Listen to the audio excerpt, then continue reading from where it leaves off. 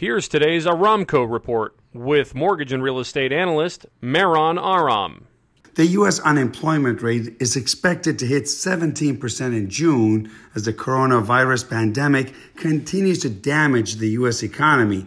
Given this economic environment and inflation now a non-threat, mortgage rates are expected to remain low, but with more strict lending guidelines. Meanwhile, conforming no-point 30-year fixed rates average 3 3/8, with 15-year rates closer to 2 3/4. Now for something completely different.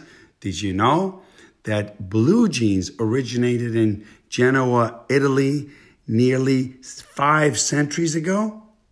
The jeans were worn by fishermen and Navy sailors because they could roll them up to prevent them from getting wet. For more information on home loans or real estate, visit our website at aramco.biz or call me at 877-700-0942. For more information on a purchase, refinance, or a reverse mortgage, and for up-to-the-minute info on residential and commercial real estate finance, visit aramco.biz. That's ARAMCO.biz. Or call 877-700-0942. If you have a question, comment, or a fun fact to share for our next Now for Something Completely Different segment, message us on any of our social media accounts at the Aramco Group. Are you looking for an exciting career in the mortgage business? There's no time like the present. Reach out to us today.